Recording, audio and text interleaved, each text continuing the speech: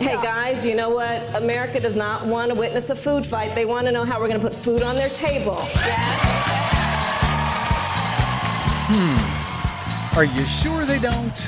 Well, I don't know why I came here tonight. I think they kind of like food I fights. got the feeling that something ain't right. I actually do. I'm so scared in case I fall off my chair. And I'm wondering how I'll get down the stairs. Clowns to the left of me, jokers to the right. Here I am, stuck in the middle with you. Yep. Yes, I'm stuck in From the middle Pacifica with Radio in Los Angeles, this is the BradCast, as heard on KPFK 90.7 FM in LA, 98.7 in Santa Barbara, 93.7 in San Diego, 99.5 in Ridgecrest and China Lake, California. Also in California and Red Bluff and Redding on KFOI, Round Mountains, KKRN, Eureka's KGOE. Up in Oregon on the Central Coast on KYAQ, Cottage Grove's KSO, Eugene's KEPW. In Lancaster, Pennsylvania on WLRI, Maui, Hawaii's KAKU. In Columbus, Ohio on WGRN, Palinville, New York's WLPP. In Grand Rapids on WPRR. In New Orleans on WHIV. Gallup, New Mexico's KNIZ. Concord, New Hampshire's WNHN.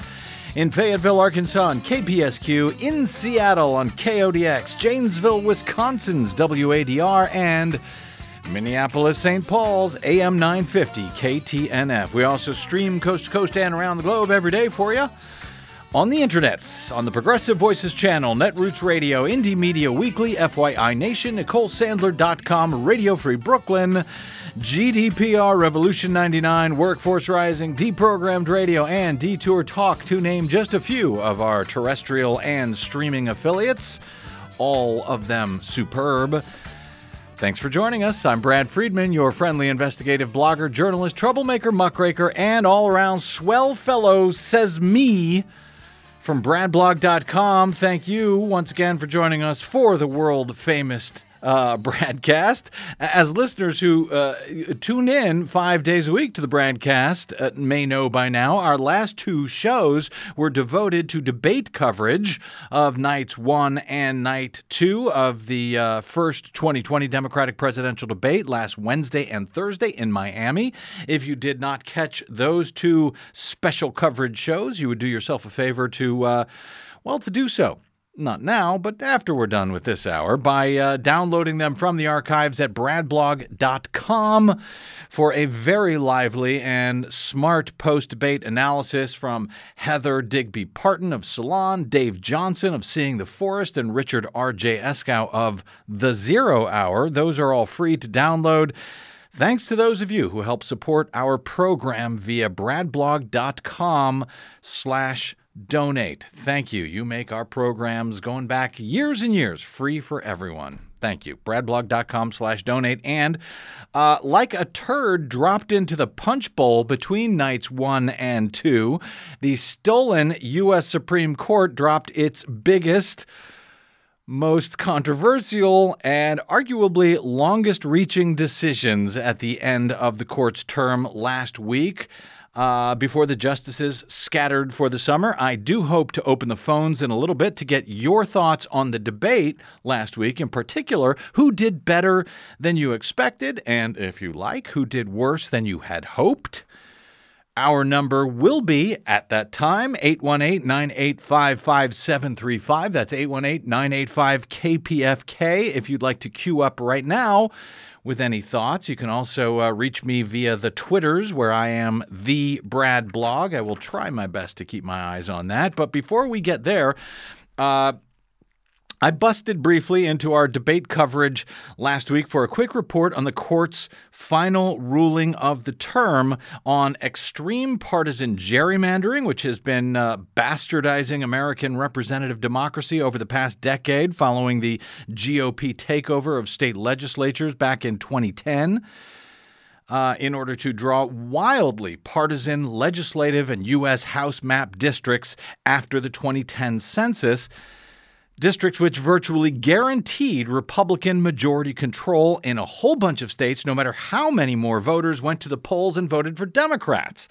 That type of rigging of our electoral system, for example, saw in the closely divided swing state of North Carolina, voters pretty much voting 50-50 overall for their members of the U.S. House of Representatives. But the result over the past decade was that even with a 50-50 vote for representatives, just 3 Democrats were represented in the U.S. House in North Carolina compared to 10 Republicans year after year after year over the past decade. Now, the lower courts found similar cases of extreme partisan gerrymandering in the now closely divided states of Wisconsin, Michigan, and Ohio, where Republicans have been able to gerrymander themselves to majorities thanks to their rigged maps. That, along with North Carolina.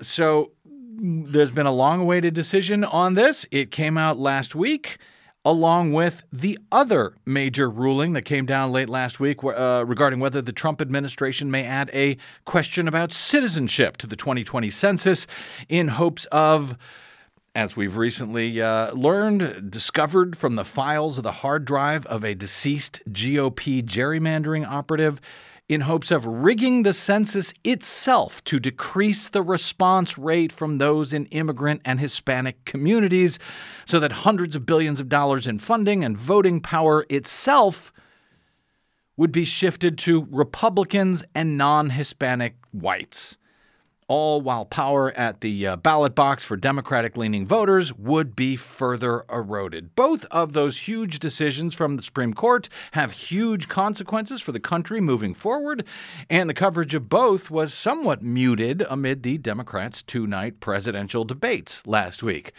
Leave it to the Democrats to ruin everything. I want to make up for that, however, a bit today here with BradCast's now long-toiling Supreme Court correspondent who has walked us through, held our hand really, through virtually all of the major rulings of this year's very busy SCOTUS season, good, bad, or otherwise, over the past 2 or 3 weeks as the High Court has announced its last hurrah, I guess, of the season last Thursday. Slate.com's brilliant legal and court reporter Mark Joseph Stern joins us for one last time before he too may be scattering for summer holidays, no doubt going to hang out on the beach at Martha's Vineyard with Ruth Bader Ginsburg or whatever it is these people do. Mark Joseph Stern, sir, welcome back once again to the BradCast, amigo.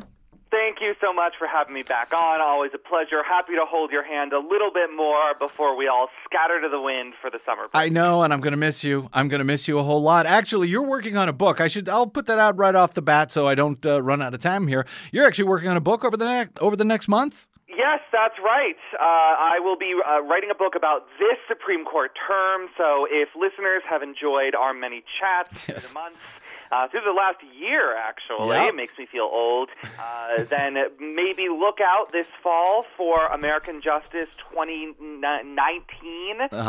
Keep forgetting the year. Yeah. I will be covering all the big cases, all the little cases, all the themes, all the drama. It'll all be in there. Coming to you from University of Pennsylvania Press. There you go. And if you don't want to wait for that book, you can just go get the audio version by listening to Mark and I talk about over the past year as these oral arguments have come out, and he was there in the court telling us about them, and now these rulings. All right.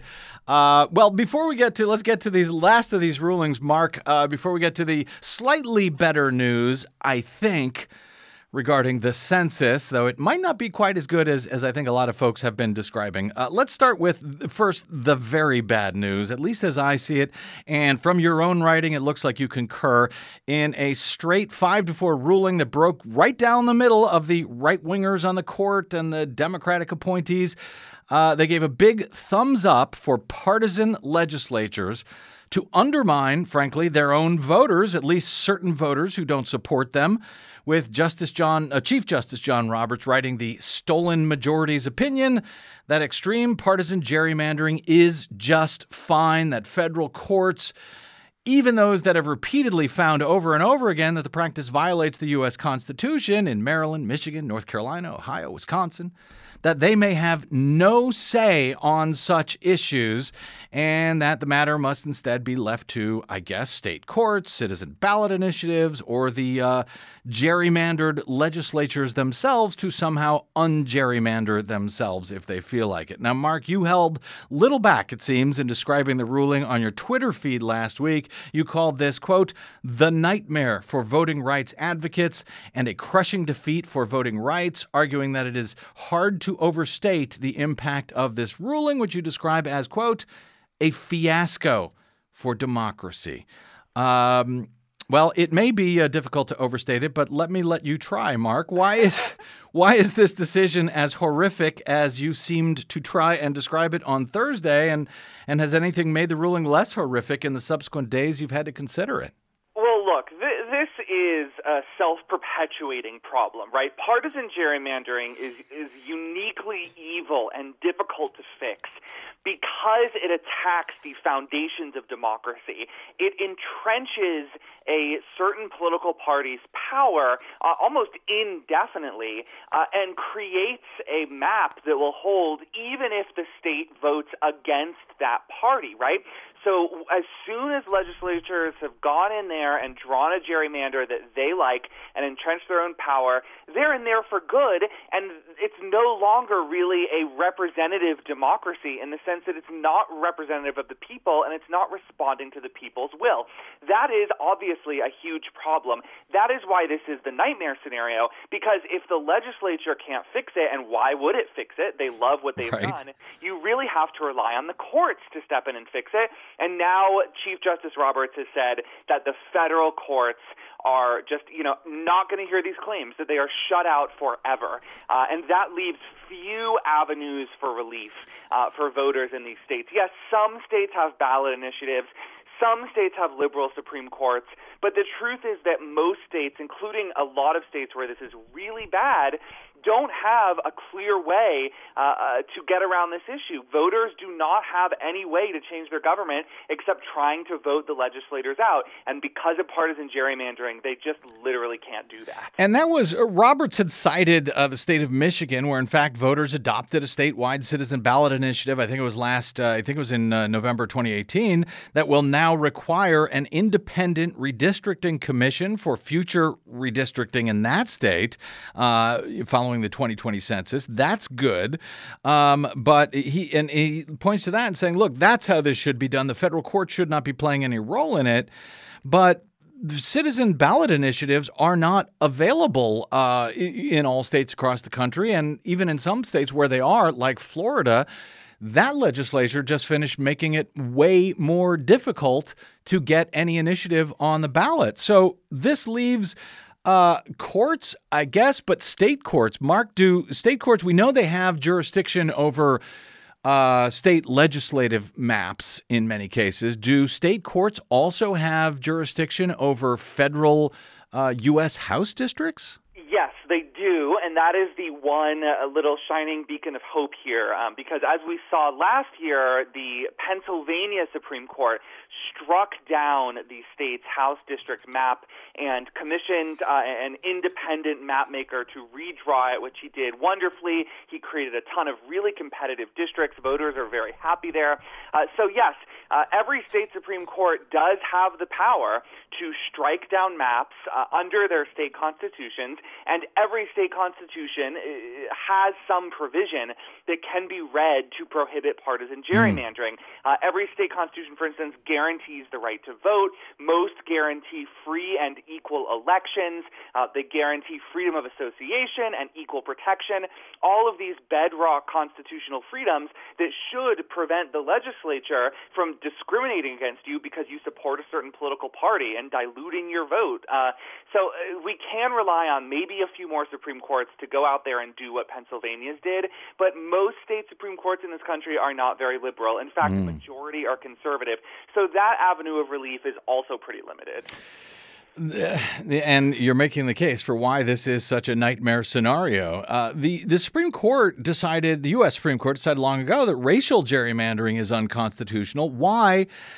at least according to their argument, which, again, I should note a ton of lower court judges seem to disagree with. Why is racial mandering unconstitutional for partisan advantage, but partisan gerrymandering for partisan advantage is not unconstitutional? I mean, don't they both have the same deteriorating effect on the actual, one person, one vote democracy that even Republicans pretend to believe in? Absolutely. And this is the weakest part of Roberts' opinion, although it was a generally weak opinion. He said, it's easy to measure racial gerrymandering. You just test to see if a district is drawn along racial lines. With partisan gerrymandering, it's impossible for courts to say how much partisanship is too much.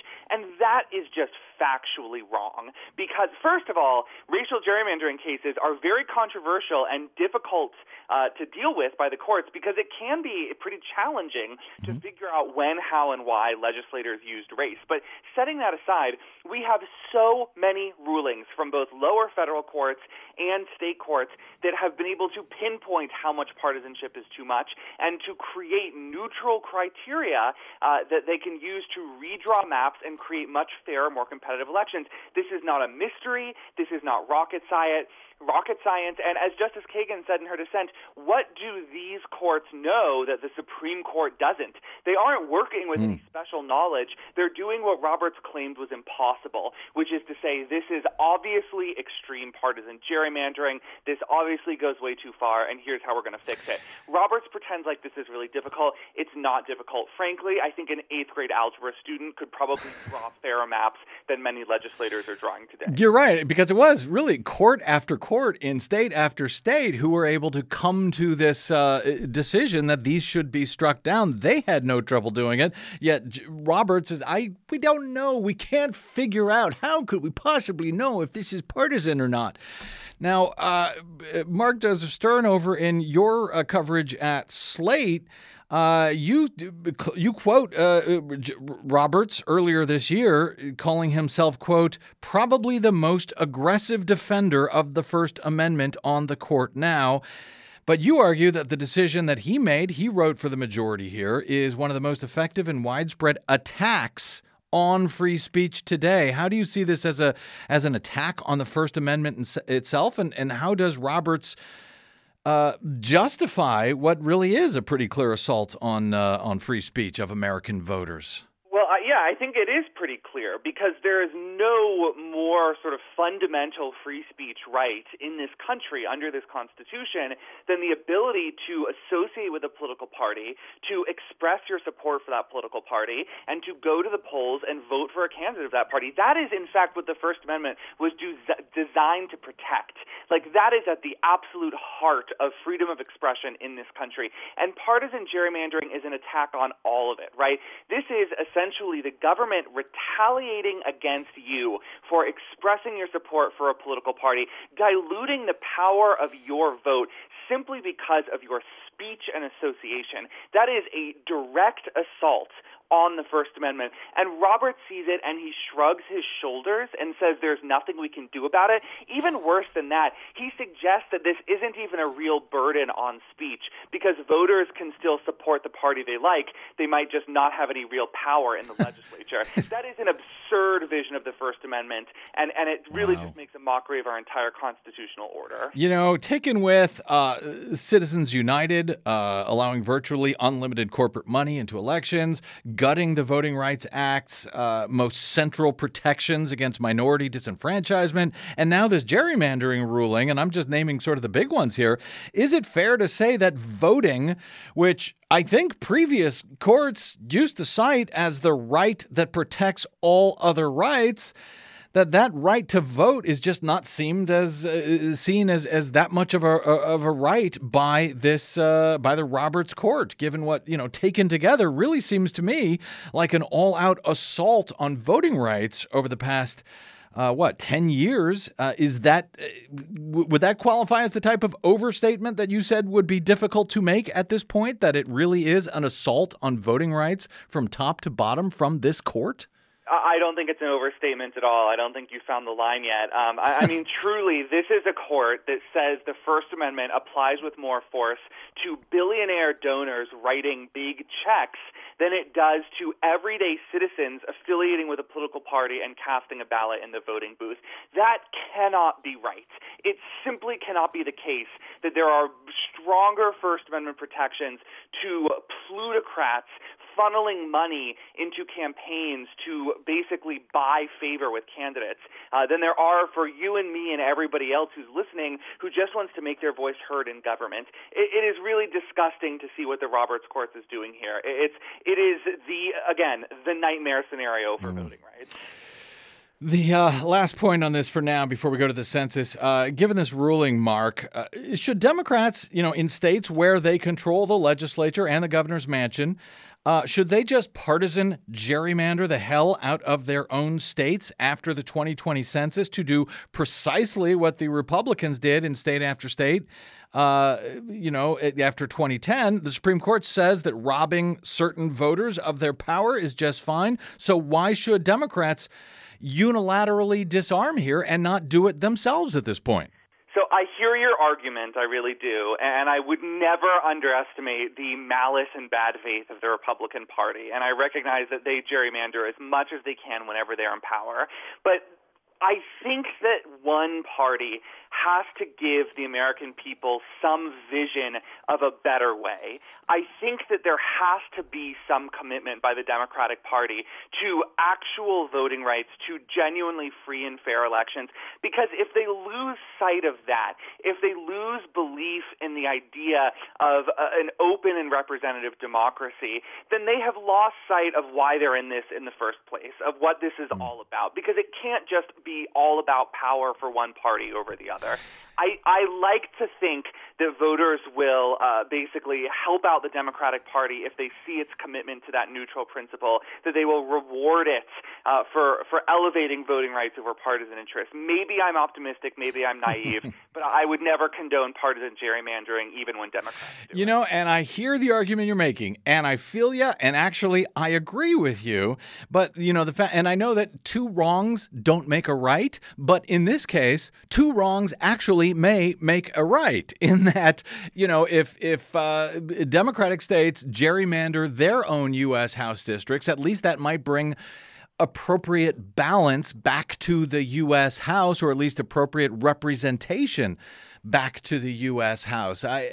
I'm sort of up in the air on it. I'd be interested, by the way, from callers. If you want to call in, 818-985-5735, if you think the Democrats should now do the same thing by rigging maps in the states that they control in the same way after the 2020 census. It's not unfair. I mean, it may be unfair, but it's arguably it would serve to balance out the House of Representatives at the very least. I don't know. Interesting question. All right, Mark, let's move on to the census case here for some slightly better news, I think. The Supreme Court is forbidding Donald Trump and his administration from adding a citizenship question to the 2020 census, at least for now.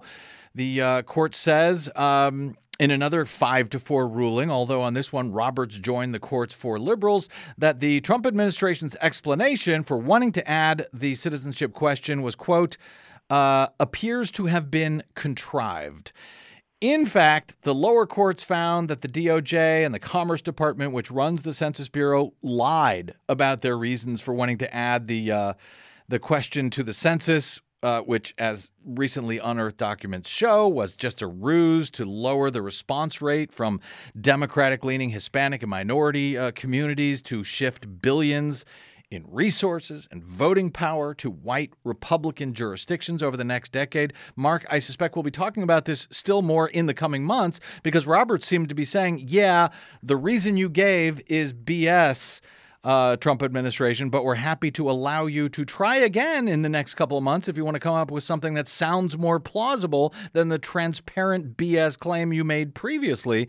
Is that how you read this ruling? I would summarize the ruling in 4 words: lie better next time. Yes, that is what John Roberts said in this 5-4 decision, with the liberals joining him and the conservatives joining him in other sections. But the key bit here is Roberts saying, like you just summarized, these lies were simply too incompetent for me to accept and embrace and pretend to believe without debasing myself and humiliating my court. So he sent the case back down and did give the Trump administration another chance to try to give a real reason for the citizenship question on the census. There is a lot of disagreement over whether the government even has time to do that. It claimed that it had to print these forms starting today, actually. Now it's kind of taking that back. And I'm not really convinced that Roberts, having stuck his neck out on this issue already, would then flip around and say, oh, okay, you've given me a better lie, so I accept it. I think he was trying to sort of lay down a rule for the next case down the road, that he's not going to accept these awful, just such absurd and flagrantly stupid lies. But we will see. We will check in because, if there's one thing we've learned about the Trump administration, it's never to underestimate the extent of its malice and cruelty. Yeah, and you may be more optimistic than me. I mean, the way I read this is they were trying to find any way to approve this, to let this go through, but, the Trump administration was just so bad at lying, please come back with another explanation. And as you note, it's supposed to go to the printer today. That was the argument that the administration made when they were trying to rush through all of the other courts. We have to finish by July 1. Now they're saying, well, we could wait until October. That would be fine. What happens if they do make their case over the summer while the court is on summer break? How does that work, Mark Joseph Stern? Yeah, I mean, what's going to happen is they'll come up with a new pretext, because the real reason is racism, right? The real reason, as you said at the beginning, is that they want an undercount of Hispanics. They want to basically take representation away from Hispanic majority areas and move it to white areas. The administration's not going to admit that. So they'll come up with a slightly better pretext. They will have to take it back to district court. The district court is going to say no because all of the district court judges know this is all BS. And then it's going to be appealed back up to the Supreme Court, and there will be an emergency order one way or the other. Almost certainly won't be oral arguments or a full briefing. It'll just be an emergency order from the court that either says yay or nay. You've given us an acceptable reason, or you haven't. We don't know what the timeline looks like. We aren't even certain this is how it's going to go down, but that's almost definitely what's going to happen. So definitely the jury isn't out yet. But again, it's tough to read Roberts.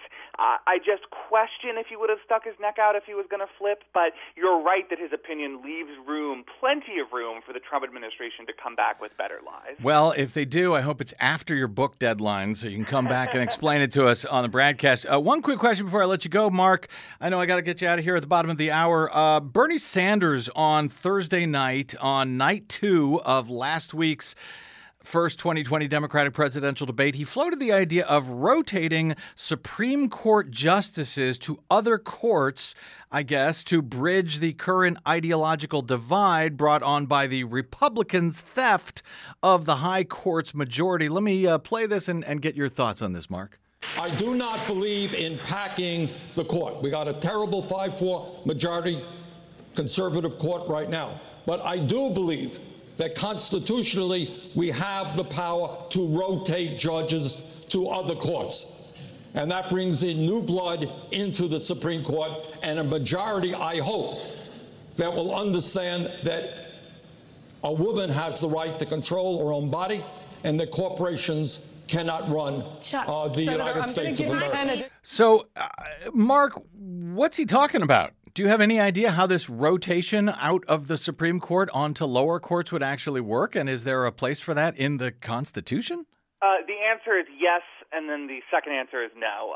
So how this works, it's called the appellate rotation plan, and basically there would be no permanent Supreme Court or not a fully permanent Supreme Court. Instead, you would have judges on the U.S. Court of Appeals rotate on and off the Supreme Court by some kind of random cycle for maybe a few weeks or a few months or a few years at a time, depends on who you ask.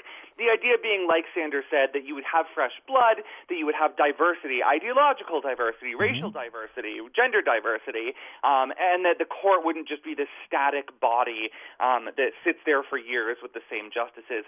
The problem with this idea, which I don't think is a bad idea, by the way, is that under the Constitution, Supreme Court justices have to be appointed by the president to the Supreme Court of the United States. There's not a willy-nilly system where judges can hop on and off lower courts up to the Supreme Court. So this would have to probably involve a constitutional amendment to allow these lower court judges to get on the Supreme Court in the first place. And unless Bernie has a plan for an amendment here, then I just don't see how this is going to work.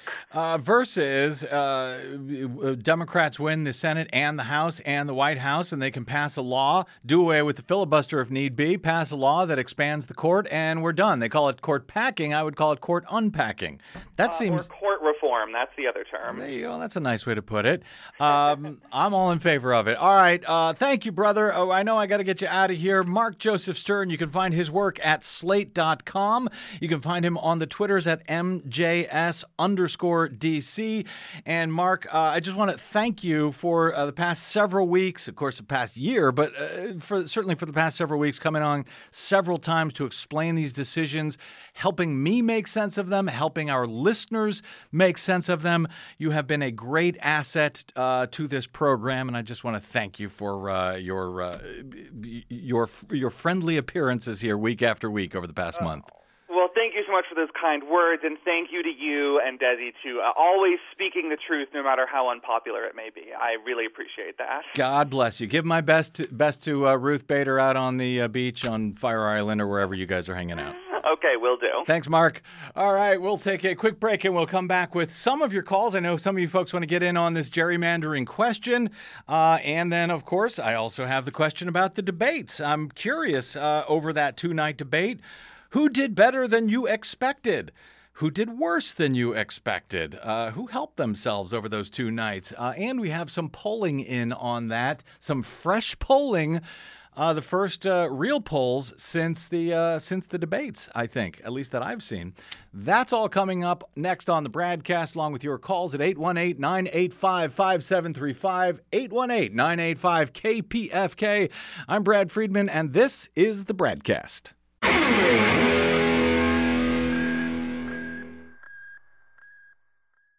What the public hears on the public airwaves matters. At the BradCast, we do our best to bring you accurate news and analysis on the issues that actually matter, and we do it all independently, without corporate or political influence. But we can't do it without you, now more than ever. Please help us stay on your public airwaves by going to bradblog.com/donate to help keep us going. That's bradblog.com/donate. And thanks. On January 20th, 2021, we'll say adios to Donald Trump. Hit the road, Jack.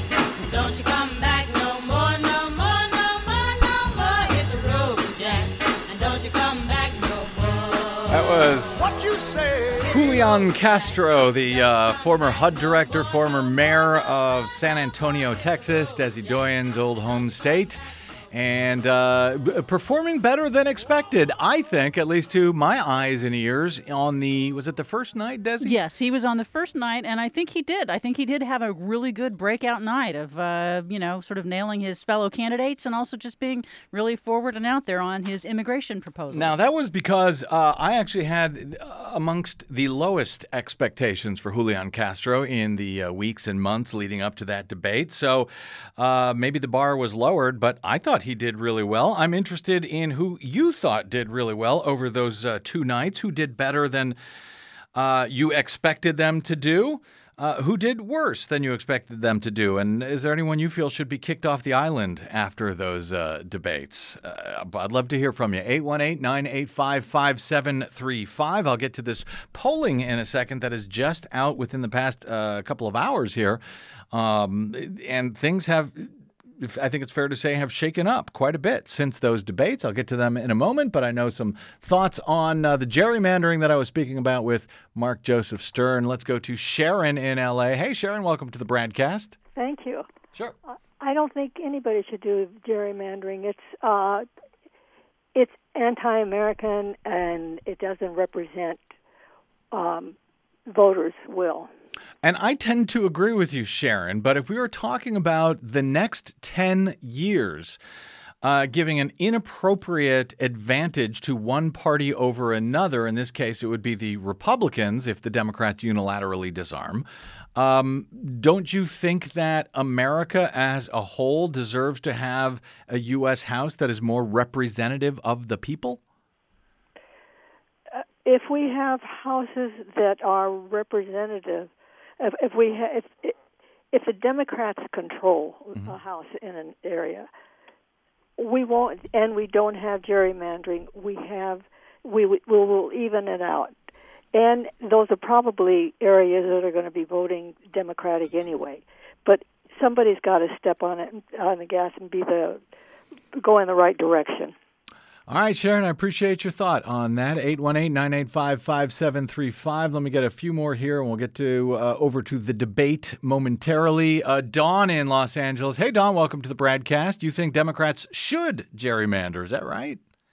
I am like some people who think people should do the right thing, but I have felt for years the Democrats have been too wussy when they seem to be dealing with people who, and the Republicans seem to believe anything, that they will do anything.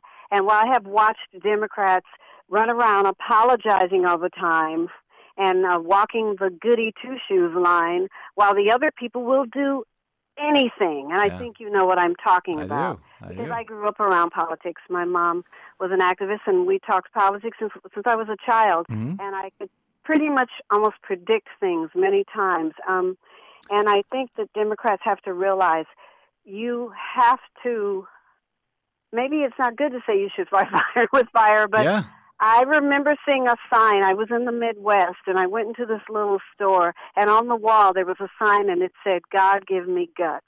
And I had to get that sign. I said, that's what I want. I want guts. I want to stand up for myself, this, that, and the other. And I think Democrats should get that sign and put it on the wall. Well, you know, or stop bringing a knife to a gunfight, because that seems like what Democrats do here. And the Supreme Court has just said, no, that's just fine. You can actually use a gun in that sense. You can gerrymander the hell out of the states. It's totally fair, according to the U.S. Supreme Court. So why not do it? You understand that while the Democrats have been apologizing all the time and tearing each other down unnecessarily, those people who will do anything, they have been doing many things that are illegal. That for years, I remember learning as a child in school that monopolies were wrong. Yet they're rolling over the American people, the big corporate wheels, and exactly black voters and others. And this is this is exactly the argument to push back with the same weapons that they use, even though it does increase the battle. I get it. Dawn, thanks for that call. I appreciate that. One more before we go over to the flip over to the debate here. Barbara, very quickly in Laguna Niguel. Welcome to the BradCast, Barbara. Hi. I just wanted to say that I agree that we should gerrymander as Democrats, but for a different reason. I think that once Democrats, liberals, progressives start throwing their weight around, then the Republicans will realize that they are outgunned in this battle, and they will want to go back and overturn this really bad decision. Good point. I hope you're right. That makes sense, too. Thanks, Barbara. Appreciate the call. Senators Kamala Harris and Elizabeth Warren made steep gains after the first Democratic presidential debate, according to a new CNN poll that is just out before airtime today. Former Vice President Joe Biden's lead over the field has now shrunk to a narrow 5 points. That after just one debate in which Biden did not do particularly well, even if he wasn't terrible. The poll was conducted after last week's two-night debate. It finds 22% of registered voters who are Democrats or Democratic-leaning independents back Biden, 22%, while Kamala Harris, California senator, is now getting 17%. That's just 5 points. That's damn near margin of error at that point. Harris is getting 17%. Elizabeth Warren, The senator from Massachusetts gets 15%, and the Vermont senator, Bernie Sanders, gets 14%. So they're all knotted up in a ball there, Harris, Warren, and Bernie Sanders, all really within striking distance, so to speak, of Joe Biden, at least according to this poll after this one debate. No one else in the 23-person field that was tested, according to CNN, got higher than 5%. So that's a 10-point decline in support for Joe Biden since the last CNN poll in May, while Harris has posted a 9-point increase since then. Warren has boosted her support by 8 points. And no other candidate has seen significant movement since the last poll. Got some more from this poll that we can try to get to, but I also want to get to your calls. So let me take a quick break, and we will come back with your calls right after this. On the Democratic debate, who were you surprisingly impressed with, or maddeningly depressed with, I guess, from those debates last week? 818-985-5735 is our phone number. I'm Brad Friedman. This is the BradCast. Don't touch that dial.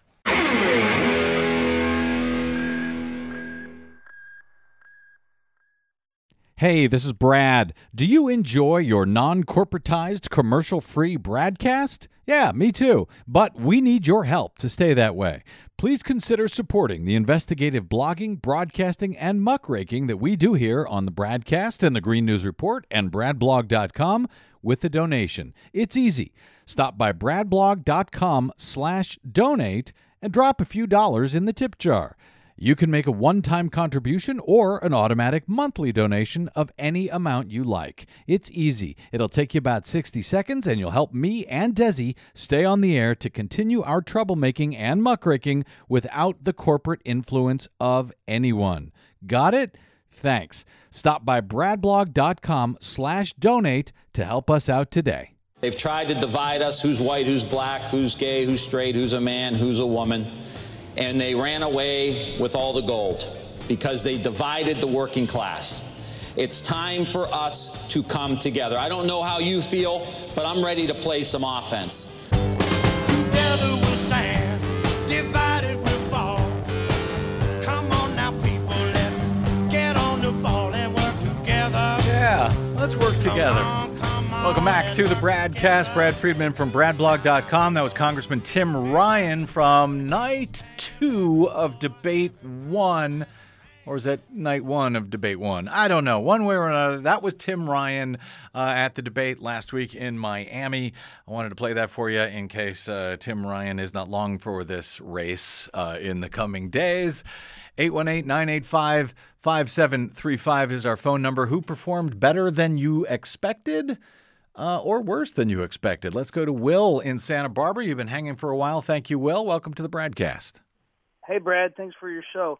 Well, I just think the real loser from the debates is the American people, and this is just more of a Hollywood production that they're trying to turn this whole thing into, and it's really what people are sick and tired of. And what were they sick into? Why were the American people the losers? What are we sick and tired of?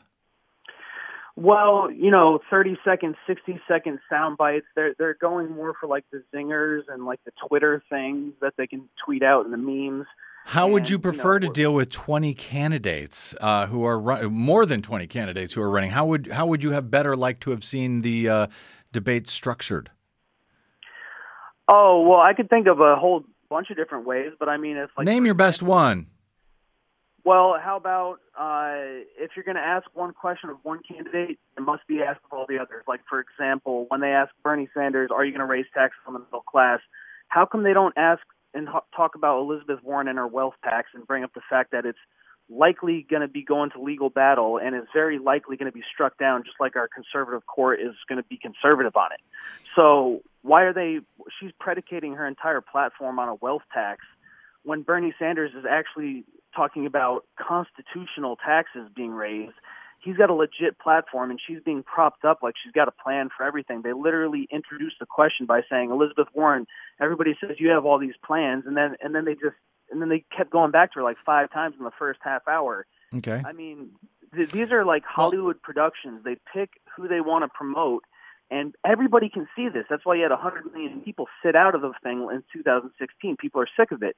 So is the Democratic Party going to nominate another person to be an actor or an actress, or are they going to nominate somebody who's real and win the hearts and minds of the people? Are you suggesting Elizabeth Warren is not real, that she's an actress in this case? I think Elizabeth Warren, first of all, I will definitely vote for her over Donald Trump. I think she's a good person who's kind of caught up in this. She's being pushed because Bernie Sanders, they want to stop him no matter what. And she's being pushed because they see that she can take a slice of his support away. They're also supporting Kamala Harris. I think she's more of just a straight-up star. They just see her as a star. All right. And that's what the people are sick of, is this Hollywoodization of our political process, because they appeal to people's ego and they say, you're going to be the president. All right. Just do what we say, and then they'll continue doing what they're told when they're president. But we're sick of that. We want somebody like Bernie who's going from his heart. Okay. That's how we're going to win this thing. Thanks, Will. I appreciate that. You know, I'm always cautious when I hear politicians tell me what it is the American people want. I'm similarly cautious when I hear listeners say this is what if you got evidence for it, so be it. Now, I will say that Will has a point regarding the asking the same questions to all of the candidates, and on that score, we may have some good-ish news today after the DNC had initially said, no, we're not going to have special debates on specific issues. Particularly, there was a request for a debate on climate change, on the climate crisis, given the existential issue that I think all of the Democrats seem to suggest it is. Now, I think just today, am I right, Desi, that the Democrats have said the DNC has decided they're going to vote. Maybe they will actually have a debate dedicated to it? In their August meeting, mid-August, they're going to have a vote on whether to have a climate-focused debate, which makes sense because, the plans and the issues that we're talking about are just not conducive to 30-second or 1-minute increments of talking about, an economy-wide transition. Yeah. Yeah, and that would give the chance It would help a lot. Yeah, and also I'd love to see one for healthcare. I mean, they damn near did one for healthcare for the first half hour of the second night of the debate. Devote an evening to that. Now, the downside of that, of course, is some candidates may end up dropping out before we get to your particular issue. If, there's a debate on guns 6 months down the road, Eric Swalwell may have had to fold by then. Yeah, and also, when it's somebody like Jay Inslee, Washington State governor, who has an incredibly comprehensive plan, it would be great for the public to have some time to hear what these definitions are. Same thing with healthcare, so they understand what the definitions of the different proposals are and what the differences are. So, and hopefully people won't tune out because they're like, oh, it's climate change. I don't care about that, so I'm not going to watch. Hopefully that would not be a consequence either. Well, we'll see, won't we? 818-985-5735. We can only give Green News Report 6 minutes at a time for that very reason. We don't want them to tune out, right? 818-985-KPFK. Let's go to Jane in Northridge. Hey, Jane, welcome to the BradCast. Who did better or worse than you thought? Yeah. I would give out an award for guts.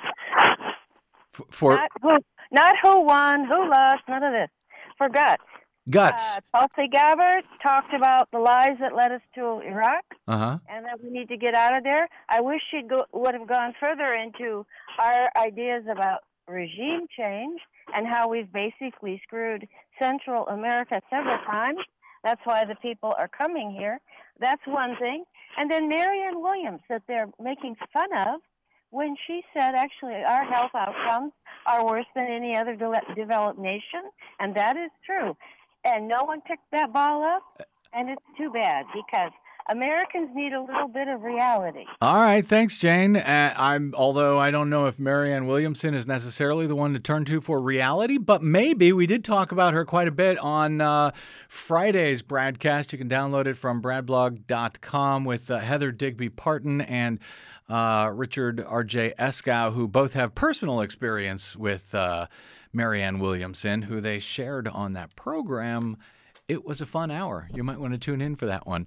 Let me go. 818-985-5735 is our phone number.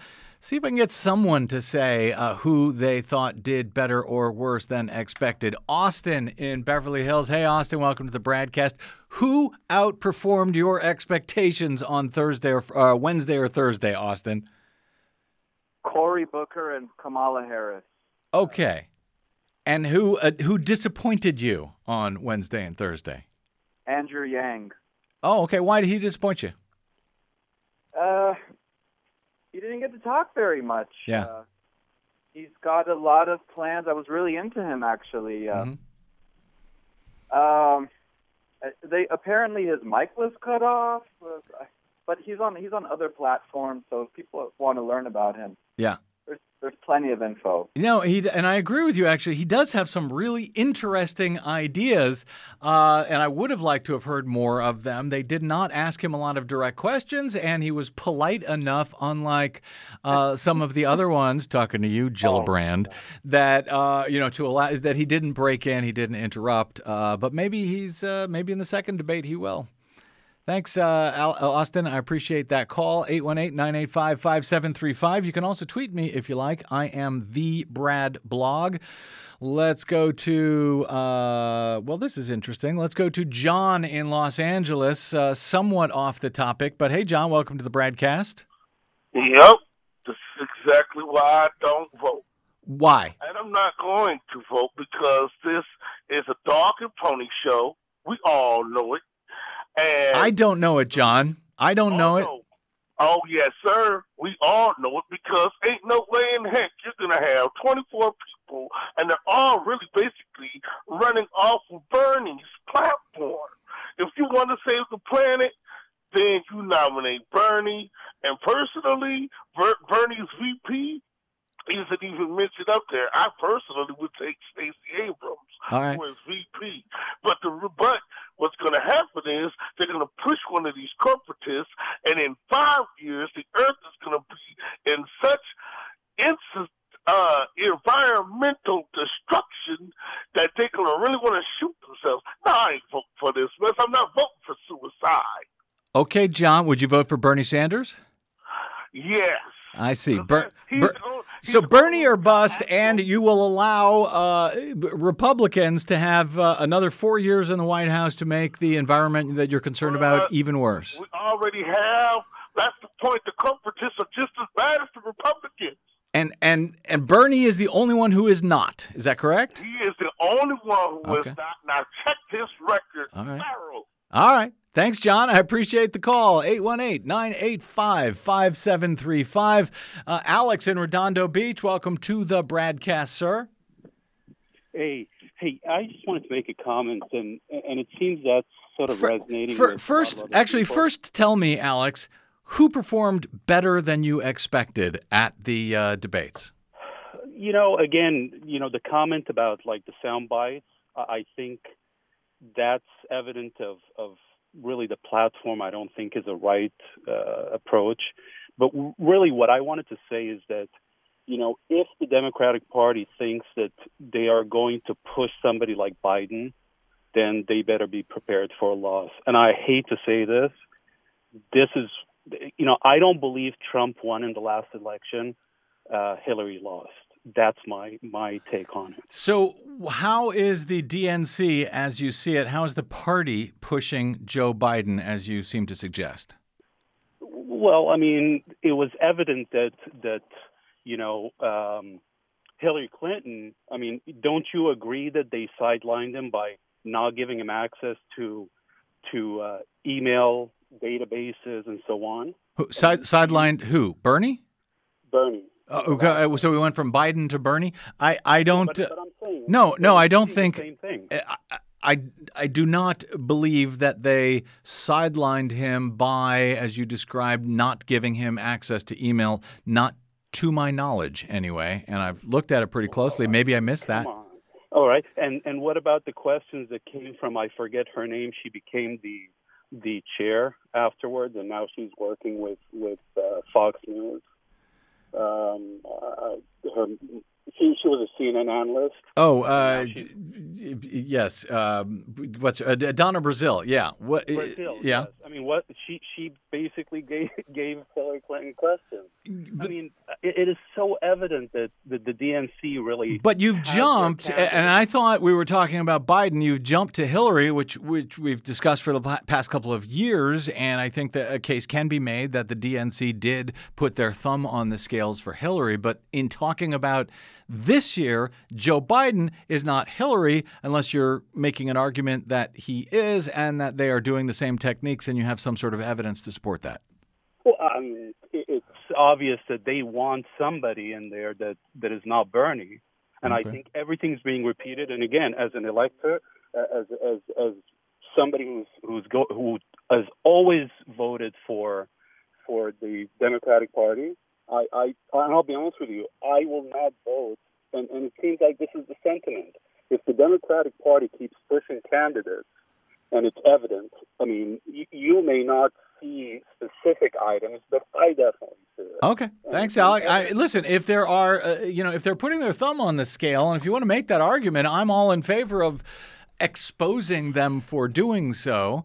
Maybe they're secretly doing it. I have yet to see it. If you see it, by all means, feel free to let me know. Our phone number is 818-985-5735. You can also drop me email if you like. I'm BradCast@bradblog.com.